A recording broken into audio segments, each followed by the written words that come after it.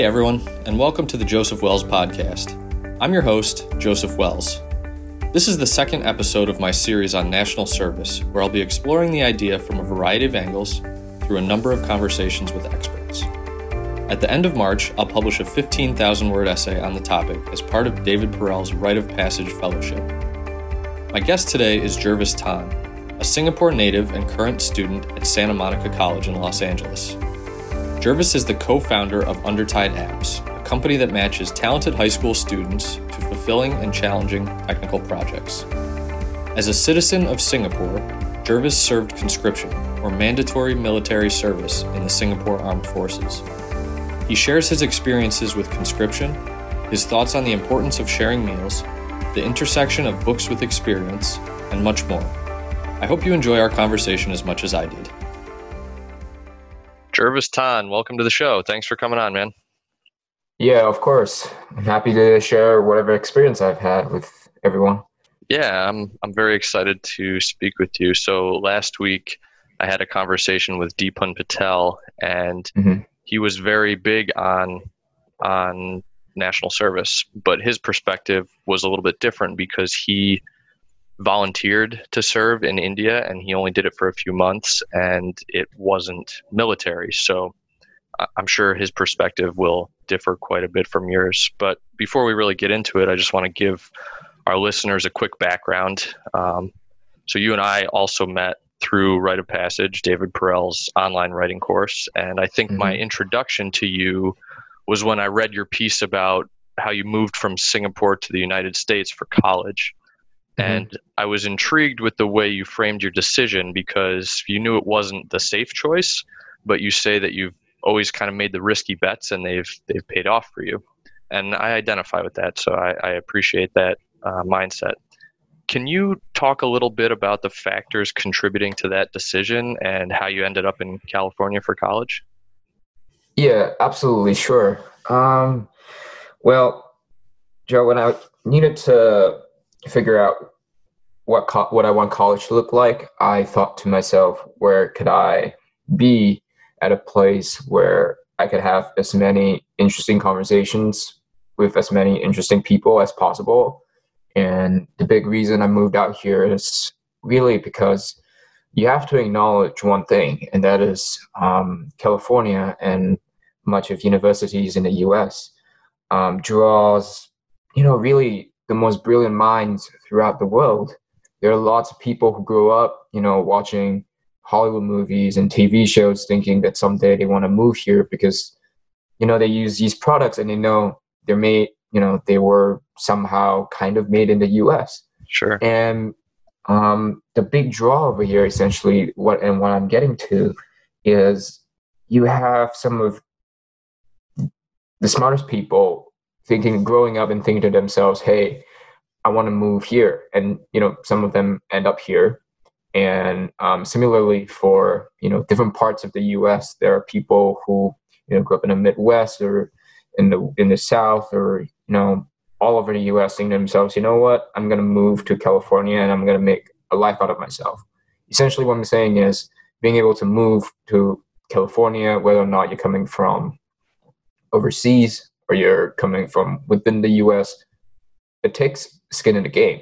Like, you're not here to play around. And when you talk to these people, you get this sense of ingenuity and energy that you really just do not get just anywhere else. And when I had to make this decision, I knew I'm older than most of my peers, of course, as a result of my service and various other choices I've made along the way in my life. And I thought to myself, yeah, that's kind of what I want, because I've got these stories that I can share, these series of experiences that sort of, I guess you can call, quote unquote, advantage over the average person. And I just want to come here and learn and play in traffic and, every day feel dumb. Do you know what I mean? Yeah, I love that. And, kudos to you, because a lot of people don't want to put themselves in situations where they feel uncomfortable, or, like you said, play in traffic. And so you talked about having skin in the game. can you speak to that a little bit more? Like what was the risk of coming here versus staying in Singapore? Was it monetary? Was it pushback from your family? What were the risks and the skin in the game that you had to come here? I think a big part of it was really just the monetary bits of it, and being really removed from what is a comfortable social life back home. Because the thing is, after I moved out here, I literally, like, the only friends I've had are like people I met on the internet, on like Twitter.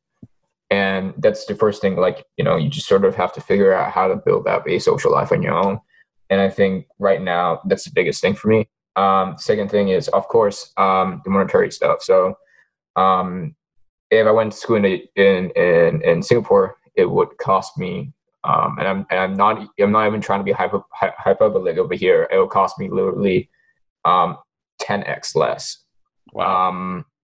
And but of course, that being said, if you look at these things on paper, then the easy decision is always to just stay in school in Singapore. But I look at sort of the advantages I've had, and I guess it's sort of like playing to my own privilege as well. As I worked in tech. I got lucky, in between, and I have the means to do it.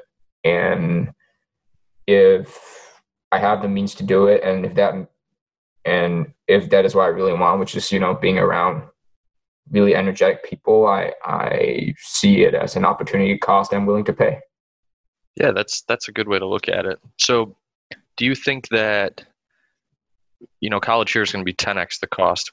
Will you get 10x the education? Will you get 10x the network? What sets it apart from Singapore? Well, I think it's hard to really quantify, these things. But as of this current moment, because, I haven't been in college long enough to really give a very good answer on this. I think it's 10x really in terms of conversations I will have, and the education itself wouldn't come from, what classes I take. Right. I think primarily speaking, over the last 2 days, I've met Will Manning, who was our course manager on Rite of Passage. I've met this guy, Will Smidley, on Twitter, who I've been following for almost, I would say, like 8 years now on Twitter. Okay. In person, finally, and I've learned so much from them that I just couldn't really get out of school either. So what I'm saying is, taking really the exchange, like sort of blending in the people I get to talk to, not just people I meet in school, but also people who live here, with the things I'm actually learning in school. I bet that's gonna show its value way down the road. I don't know what that is yet. With most things in life, you don't really see its full benefits until you move further down the road and you look back in hindsight. Sure. Steve Jobs had a famous quote about that, like, you can only connect the dots looking backwards. And that's the way I feel about being in the Army too. Like, when I was going through boot camp and when I was there, I hated it. Like, I couldn't say I enjoyed every single moment. There are great moments, but there were moments where I really didn't want to do it. I didn't want to deal with it. I felt like, I felt pretty bad about myself, but now in hindsight, I knew that was for something bigger. That makes sense. And I think a lot of times we can't see what's going to come from our effort that we're putting in today. And the rewards might not come for 3 years or 5 years or even 10 years, but I think taking these calculated risks like you're talking about and putting yourself in uncomfortable situations, even not knowing specifically what you might get out of it, I think there is a big upside there. So I like what you're doing. So yeah, and it's not just that. I just don't think people are doing enough of, when we talk about mindfulness and stuff like that, I don't think people today are doing enough of reflecting. Like, you're going to go through a bad day, you're going to go through a good day, but the greatest thing you can do for yourself is to sit down and reflect and think to yourself, okay, so how has this negative experience shaped me? How can it shape me positively? right? Or if you get a really positive experience, you think to yourself, okay, this might actually be harmful for me. Like I might actually breed some like hubris from it. Like how do I manage what my experiences in life does to me in the grand scheme of things? I think that's really important. That's one thing I did more in the Army, because really after you're done with like an exercise or you're done running about, you really have nothing to do. It's dark.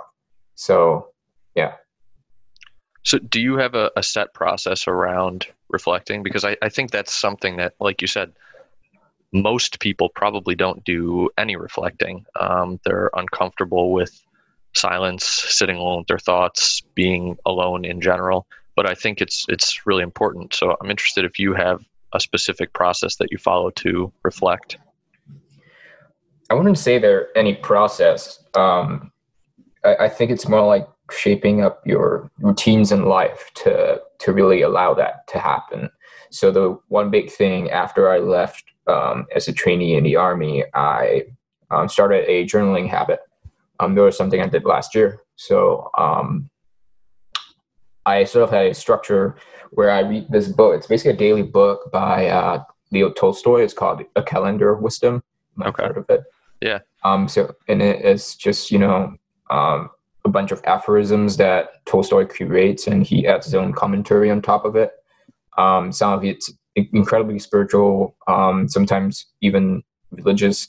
But yeah, I look at them all the same. I try to extract sort of spiritual lessons out of it, and I write a little reflection every day. And at the bottom of said reflection, which directly addresses the content of the page, I write about how my lesson that I've learned from this page could apply to the experiences I'm currently experiencing.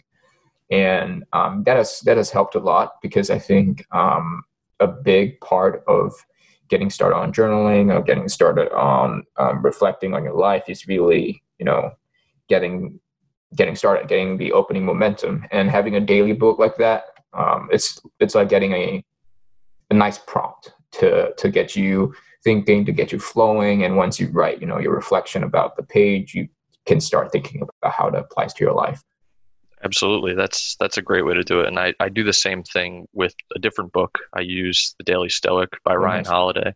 But yeah, same kind of thing. It's a one pager, and I read it and kind of just do a quick reflection of how it applies to my life and the problems that I'm facing at the time. And I have a friend that does the same thing, and just about every day we'll send each other a picture of what we wrote, so we can kind of give each other feedback. And it's nice to have this place where you can capture your own thoughts and then get a close friend's feedback on what you're thinking.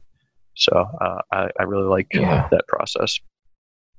So I know from other conversations that we've had that you served conscription in Singapore. Can you explain what conscription is and how it works in Singapore? Yeah, sure. So typically speaking, when you turn 18, and this is right after high school, I guess that's the equivalent in the US, you get sent a letter, and it tells you to show up at this place for your medical screening. So, they take your blood and all that, and they run a bunch of physical tests on you. And they also do an IQ test of sorts to sort of determine what your skill levels, where your inclinations are, and also sort of ask you what your preferences is, like what do you want to serve as, during a conscription. But just to be absolutely clear, so no one's really jaded by the fact that I'm sort of suggesting some form of optionality here. They say that it is just expression of interest, and does not have a direct, bearing on where you end up. Okay. So, just sort of pass through the system, and then one day they kind of just tell you to show up on this day to an island off the coast of Singapore, and that's when boot camp starts. So you go through this is for people who do the Army, by the way. So, like, remember I talked about the physical classifications. So, yes. If you're classified as medically combat fit, you do boot camp. if you sort of had a dislocated shoulder or you had like some kind of like physical condition, you still do boot camp, but you do a lighter version of it. Okay. And then if you are deemed like medically combat unfit, then you go to this place called HRC, which we call the Human Resource Center. And they basically they serve as essentially clerks that really drive the back end of this entire national service infrastructure. So everyone serves just in different capacities based on ability? That is correct. Everyone serves. Every Singaporean male serves in the army. Sorry, not in the army. In some level of military service, and there's also stuff like firefighting and the police force. Like, okay, they also take a big chunk of their manpower from the Conscription Act. Okay. So just to be clear, you said every male, women are not required to serve? Yep, women are not required to serve. Okay. So yeah, you go to this island for boot camp. How long does that last? What does it look like, and where do you go afterwards? Yeah, so boot camp is typically anywhere between 2.5 weeks to 3 months. 2.5 weeks, 2.5 months. Sorry, 2.5 months to 3 months. It's actually not as bad because I think in most other countries you kind of go off to boot camp and you never see your family throughout the entire duration of boot camp, right? Right. But because Singapore is really small, you can totally go home. So we spent our first 2 weeks, 2 to 3 weeks in the island. We don't leave because we're going through like sort of adjustment phases. So it's really intense. There's a lot of yelling. There's a lot of push-ups. There's a lot of like stranding your bed and like arranging your locker a specific way. Mm-hmm. Basically everything you've heard about boot camp, all elements of it are present. Really sort of like whipping 18-year-old guys into shape, I guess. And you march around, base camp, and your drills must be sharp, and your bearings must be on the top of its game. You spend a lot of your evenings, doing your laundry and shining your boots. It's pretty much standard. And then every weekend we kind of get to go home after the first 3 weeks of adjustment period, I guess. And within this basic training phase, you learn a bunch of stuff. Like you learn sort of how to fire a weapon, personal defense, urban operations training, because Singapore is really built up, so we do a lot of that. Mm-hmm. We do forced marches, so kind of carrying our full gear and kind of like walking around the island, and also throw a grenade. Like that's apparently a rite of passage too. So yeah, and and by the end of it, essentially it tries to ensure that every soldier who passes through the system knows A, how to fire a rifle, B, how to throw a grenade, C, how to fight a conventional warfare, jungle warfare setting, how to go fight leaps and bounds, that's C. D, like how to maneuver your way around an urban environment, and D, how to fight without your weapon, essentially. Sure. And last but not least, walk really long distances, really heavy equipment. So the thing that's sort of wraps this entire thing up is this. I'm trying to figure out what's this number in miles.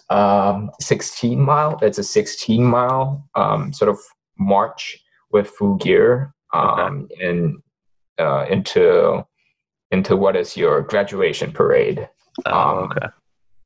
And that's, you usually march to a place called the floating platform in Singapore, where your family and friends are all waiting. So you've been marching all day, from the night till early morning, and they're all waiting there. You go there, there's a huge parade, and then you throw your little cap, and that's the end of basic. And people go to different places following that. And because we're a conscription army, some people go immediately to command school, while others go to different units, essentially, or different formations, and they go through vocational training. So, for example, and this is something I'm more familiar with because I'm from that formation. If you go to Signals, you go to the Signals Institute, and you learn how to like operate radios and stuff like that before you get posted to your actual combat unit. For me, I did command school, and I specifically went to the Warrant Officer Corps. So I was training to become a sergeant, and I did that for another 6 months. Okay. So it sounds like the conclusion of boot camp, where you march into this area with all your family waiting and you throw your caps, that really sounds like a rite of passage. Yeah. There's a term in Singapore. We call it boys to men. Is basically just a colloquial Singaporean term. So it's the reason why people throw that term around, like boys to men, right? Is that conscription is so part of our culture that we definitely see like every male's rite of passage to becoming quote unquote men. Mm-hmm. Like definitely not in a hyper masculinity sense. There's no ill intent from having a term like this, but right. Really it's more of a rite of passage for a male into adulthood. My dad views it this way. My granddad felt the same way about my dad, and I think the culture has sort of accepted that. Some parts, I guess, has kind of accepted that. Yeah, putting a person through boot camp really shapes them to become more responsible over themselves. For sure, it's not like 100% thing. There are going to be people who still are stuck in their ways, but for many people, I've realized, and that's included my friends that I went to school with, they've really changed a lot since being in boot camp or being in service. That makes sense. Just the discipline alone, I think, can do that to people. So essentially, you're taking an 18-year-old. I don't know if child is the right term, but let's say child, and putting them through this 2.5 to 3 months, and then on the other end, you go through this rite of passage where you are now a contributing adult member of Singapore society, right? That's correct. And it seems like this would have a real unifying effect for the country because everybody's doing it. And I imagine it has more of a unifying effect in a smaller country like Singapore, where everyone's kind of working together to defend your homeland potentially. Now, if you contrast that with the United States, where military service might mean being sent to a faraway country where the direct benefit to the United States is not as clear, I could see how conscription might not be unifying, but more divisive. So can you kind of speak to, in Singapore, is it unifying? If so, how? And do you think that could apply to a bigger country like the United States, or do you think that would not be a good thing to do? Well, yeah, it has a unifying effect just by virtue of boot camp being common for every Singaporean male. Like, I would be able to walk on the street or like sit down like at a coffee shop and meet a random stranger and make a joke with a reference to something standard that happens in boot camp, and he will get it. Like I know for sure he's gonna get it because everyone has sort of been through essentially the same thing. And that's kind of the unifying effect, really. And the idea that every Singaporean male has a shared common experience is just I think I can't fully understand it the way you can, because I'm part of the observed party over here. Sure. But yeah, sure. A great amount of jokes and cultural references come out of really having a shared experience. Whether or not it applies to the United States, I have to say I am not familiar enough with the U.S. Army system to comment, but the way I see it is being in service in that way, where you get placed in boot camp and you don't really get to choose who you be with. First and foremost, it's a great equalizer. Sure. It has a great equalizing effect. Some people, you might think Singapore's a really small country and people don't really, even if you live in your own bubble universe, you don't live in it for too long. But there are people who literally live in their bubble universe for 18 years of their lives. And you get put into boot camp, and you just with all these people, right, from all walks of life, and from all races, from all religions, from all socioeconomic statuses, and you just got to work on the same thing together. You have the same damn mission. You got to look out for each other, and you realize that it doesn't matter like how you grow up at that point. You just need to find a way to survive together, or like talk to each other, or get along and be friends. Because if you don't, then boot camp's going to be miserable. Right. I think if you're talking about unifying effects, I think I would reframe it as an equalizing effect. Like it's an opportunity for people to really challenge their way of seeing, people of a different socioeconomic status, essentially. Sure. And I see that. I think I can say that for sure about implementing such a system, regardless of whether or not it's the United States or a different country.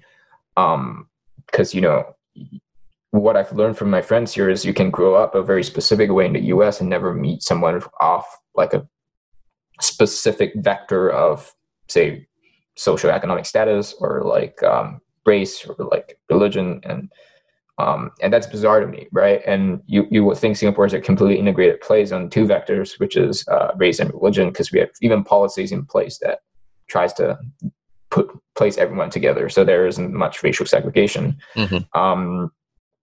But it's not perfect, and we still get an effect when we go into army. So I bet if this ever kind of like comes around in the U.S., it's gonna be huge. It's gonna be huge, and it's gonna be a culture shock for a lot of people. And I don't know if it's ever going to be politically popular. It's a really big country, so having a sweeping policy like that's never kind of going to take off. Like I'm so pessimistic on that, but yeah, for sure, unifying in an equalizing sense, definitely. So I tend to agree with you on it never being politically popular, especially in a country so large. But like I was talking about with my last guest, and like you kind of briefly mentioned, in the United States, you can grow up in quite a bubble and never know somebody of even a different race or socioeconomic status, or something as simple as growing up in New York and not ever knowing anybody from California because it's so far away, right? So you kind of develop these stereotypes in your head of, oh, this person from this area is this way. And it's really nothing more than a stereotype. It's not necessarily true. But this equalizing effect of making everyone at a certain age go through the same thing and kind of have this shared struggle. I mean, you mentioned that some of boot camp kind of sucked and you hated it, right? But I think going through that with other people, going through this thing that's really challenging and not always fun, does have a good way of equalizing and bringing people together. And I think one of the important things about spending that time together with other people is sharing meals. And I know that you recently tweeted and actually mentioned earlier that one of your goals for this year is to fill your meals with as many interesting conversations as possible. Yeah. So I think that connections are made over meals. And when I think back to like high school and college cafeterias, a lot of bonding took place in those spaces and over meals. And even now at work, I get closer with my coworkers by sharing meals with them. But what those situations don't force is sharing a meal with people who hold different perspectives or come from different backgrounds. Yeah. So did you find that during your time serving conscription, you shared meals with a wide variety of people? And could you just speak to that a little bit and then kind of tie it back to why you're trying to have meals with as many different people as possible now that you're in California? Sure. I guess I'm not sure if it's necessarily the right data point to use over here because Singapore essentially is a very small place. So even as diverse as we become, it's not going to be that contrasting. But yeah, there are definitely people that grew up very differently from me. So the reason meals are so powerful is for some reason people let their guard down when they're eating. I don't know why, but so when I was a platoon sergeant in my unit, I really wanted to know the guys I managed in a more personal level, because I think a lot of us took some kind of personal sacrifice to spend 5 days a week in a base camp.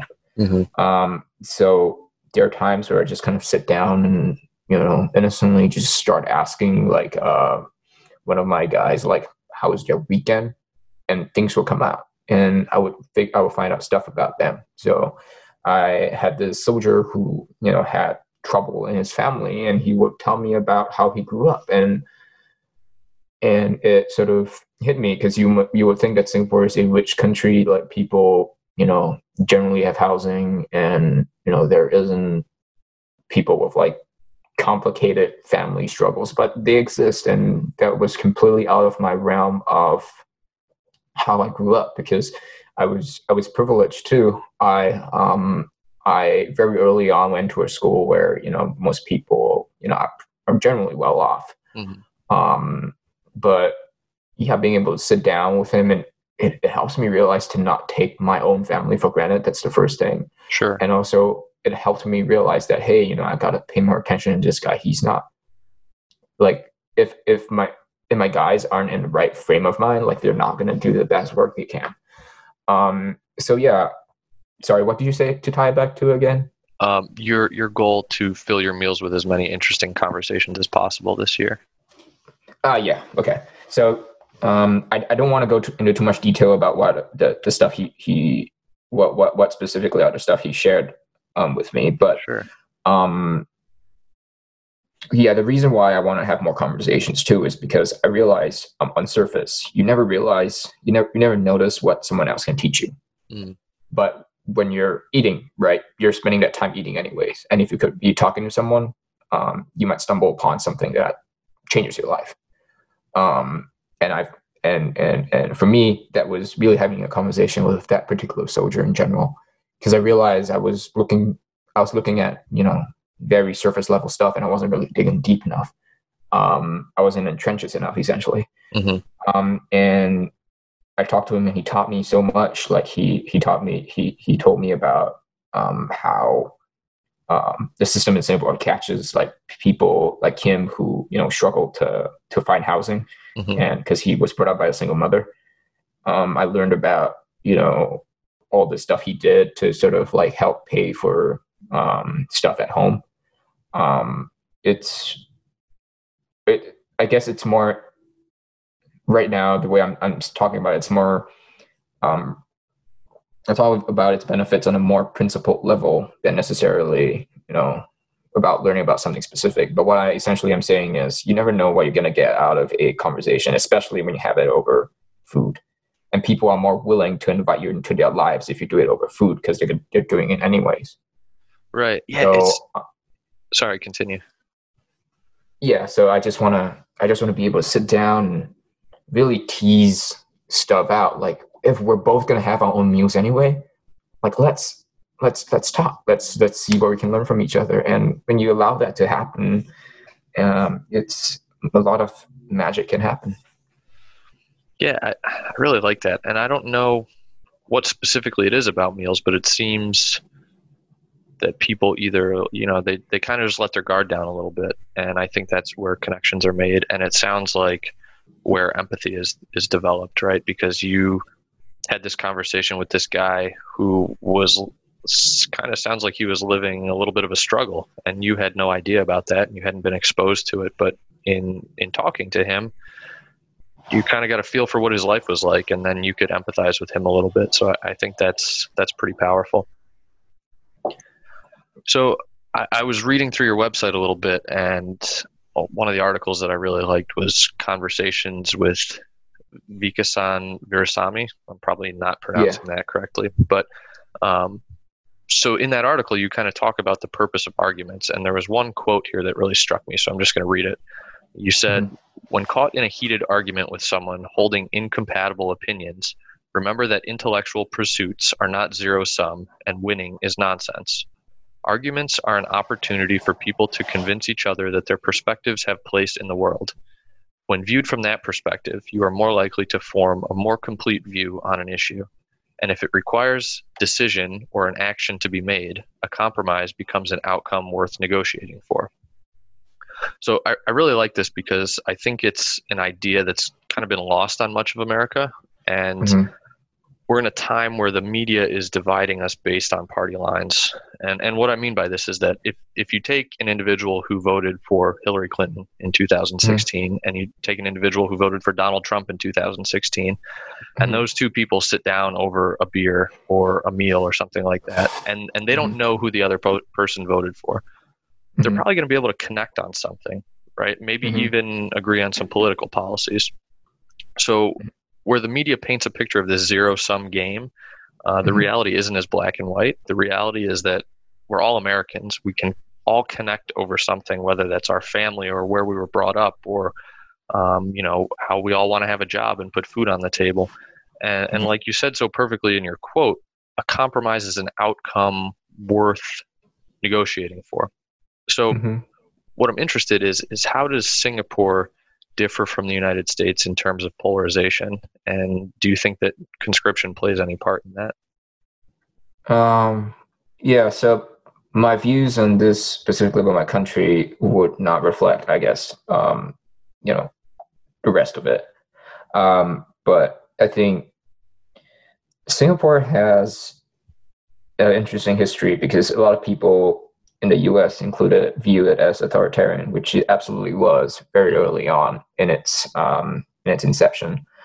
And part of that attitude has sort of bled through even today as we become a extremely developed nation. And the reason, the strange thing is our elections, the ruling party that has been in charge since the very beginning, wins by a huge margin, 60%, 65%. And to say that there is, I don't really see a polarizing effect right now, but I definitely see it coming near in the future, because I feel like we're kicking the can down the road over and over and telling ourselves, hey, look, everything's great. The buildings are beautiful. The GDP is great. Life is pretty good. Healthcare is good. Education is good. People are looking at the numbers, things in paper, and tapping themselves on the back and say, you know what, things are great. And no one really has a conversation around these things. And hence, I think the polarizing effects don't really come out that much. But if you look at really the spectrums of where political discussions kind of take place, you can see that something's coming. So Singapore's controversies are, I think, a lot more acute to Americans than to us. So one of the recent controversies we had was around this celebrity, basically brown-faced and on a campaign ad. And that sparked a huge debate about race. And that was as controversial as we can get. So yeah, I think because we're really small and everyone, and I guess kind of the kind of pseudo, what do you call that?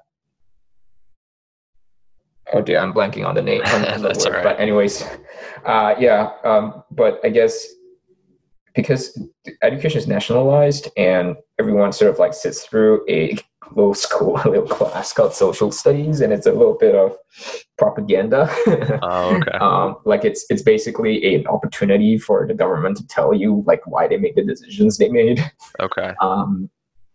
That's kind of also a reason why everyone sort of accepts the status quo. And I don't think that system's sustainable. I think it worked well many decades ago, but I feel like something needs to change. But yeah, I don't really think the military has any bearing on political conversations. I think people always tie back their political affiliations and opinions to their personal lives, which people Sure. tend to leave out when they're in the army. They kind of put that aside and really just focus on what they need to do. And most people, when you're on conscription, you just want to serve and go away. Yeah. You'll be lucky if you don't get hurt or permanently injured. Right. Right. And so, yeah, I would say no. It doesn't do anything for our political discourse. Okay, that's fair. So when you're saying that you see the country kind of eventually moving in a direction of polarization, what would cause that? I would say when the buildings start looking nice and when numbers start looking great and things on paper don't look as good. Okay. Do you know what I mean? Yeah. Like, it kind of forces us to grasp for an identity. Singapore has a burgeoning art scene that, honestly, if you ask me, is underfunded. Because I know this because when I was in high school, I hung out with a lot of film students and musicians. So I'm very sympathetic to their lives. Singapore tends to invest in things that return good numbers, and I feel like we're getting blindsided by all these things that things that aren't measurable tend not to get any attention, and we're just really kicking the can down the road. And one day when these things start to matter, because the way I like to think about system is an ecosystem, right? Like you kind of need everyone doing as many things as possible to reach a great outcome. Until the day that happens, I feel like there's going to be some kind of reversion to the mean. I don't know what that would look like. Fortunately for us, that doesn't look like happening anytime soon. But I do hope that it happens sooner rather than later. Because if once you start having a conversation, that's when you can start changing things. If you don't, then it's going to be worse when it happens. Sure. Yeah, that makes sense. And yeah, I like that. So just quickly, I want to jump back to your time, serving in the military. And I don't remember where I got this. I don't know if it was a conversation we had or something I read of yours, but you talked about reading a lot of books while you were serving. Was that accurate? Yeah. So do you think service helped you to mature and better prepare you for college, and then a career by way of having a lot of time to read books and reflect and just grow up a little bit, be a few years older? Oh yeah. Oh yeah, definitely. If not the books, even the entire experience, really. I learned a lot about what being a leader is like. I learned that stuff that I guess the reason why books just became a force multiplier. I had words that I could read and immediately relate to, because you could read all the books in the world, right? And if you don't have relevant experience to see how that really translates to real life, like, you wouldn't really understand. You're just reading a book; it's just words. But being able to live sort of a life as a soldier and eventually a leader, it led me to be able to apply a lot of the things I was reading to my actual work. So what I mean by that is, for example, if you're looking at, if you're reading at 48 Laws of Power, it's a really cynical book, by the way. Yeah, I've read it. There are some bits of it that you sort of go like, oh, that was what's being done to me. Yeah. Or like, oh, I'm doing that to someone else. That's bad.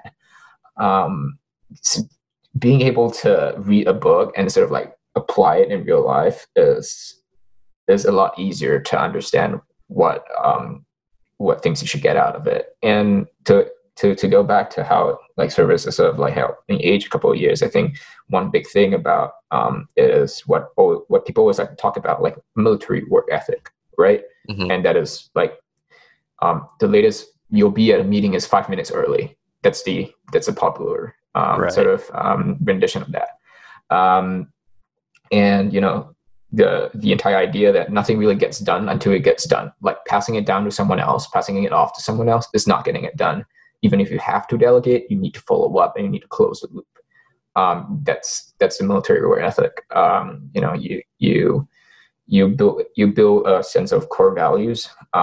Really, the big three that we always talk about is loyalty. It's not just we're not even talking about like being loyal to country. It's kind of like being loyal to your team and your fellow men. A sense of duty, like knowing that you're here to do something important, not here to sort of like play around.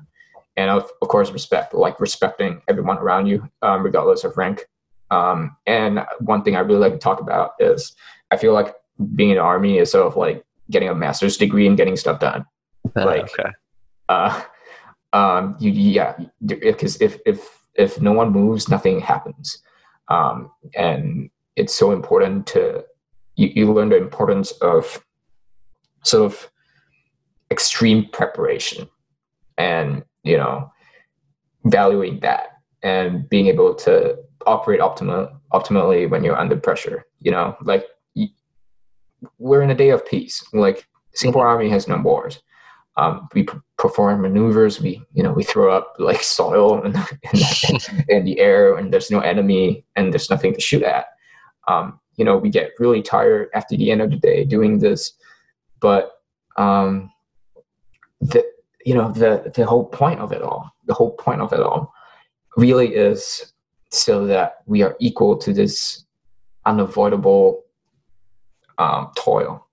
So when the day comes, when we have to deal with a time of crisis, we will not flinch because we would fall back into our training.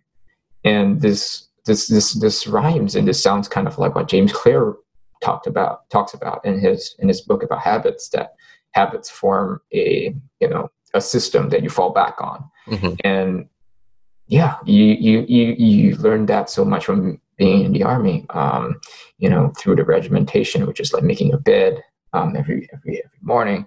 You learn it from working with the other people in your platoon. Learning that it's not really like you've got a rank, but there's so much more. There's so much more to a rank than anything, and you learn basically that that leadership is not is blind to really your title, right? Sure. Leadership is really just sacrifice, and it really doesn't need a badge or a banner to inspire one. And I think that really shaped the way I saw the world, the way it really shaped the way I saw my relationship with the rest of the world. And books were just a way of it was just a way of finding the words to describe my experience. I like that. So loyalty, duty, respect, and a master's degree in getting things done. That's fantastic.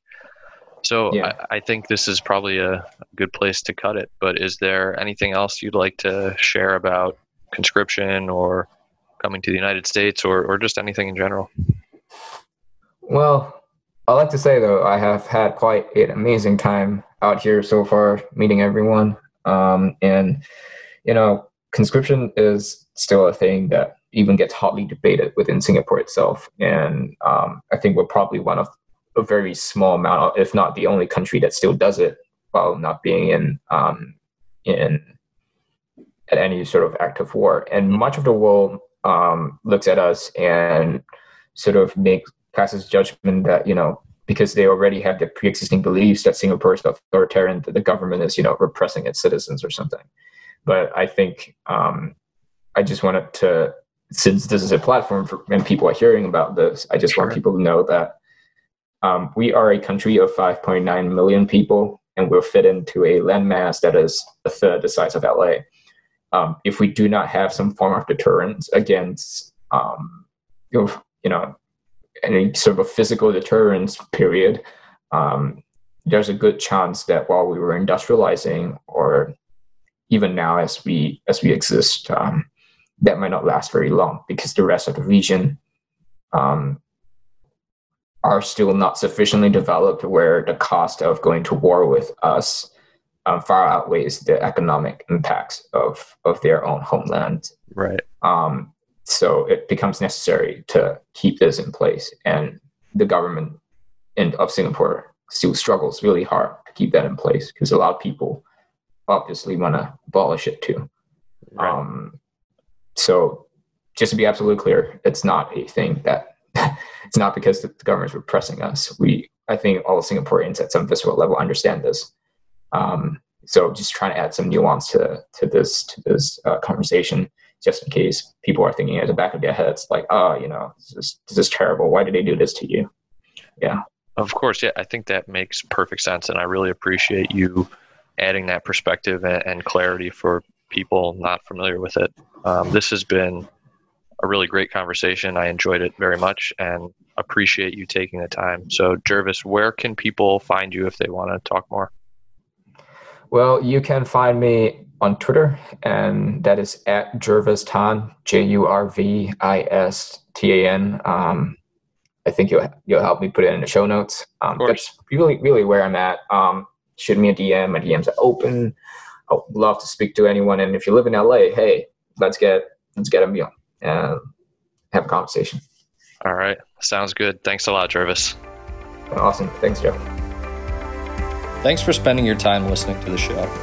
If you'd like to discuss national service or anything else, shoot me a message on Twitter at Joseph C. Wells. I'd love to hear from you. And make sure to sign up for my newsletter at josephcwells.com so we can stay in touch. Until next time, take care. Thanks for listening.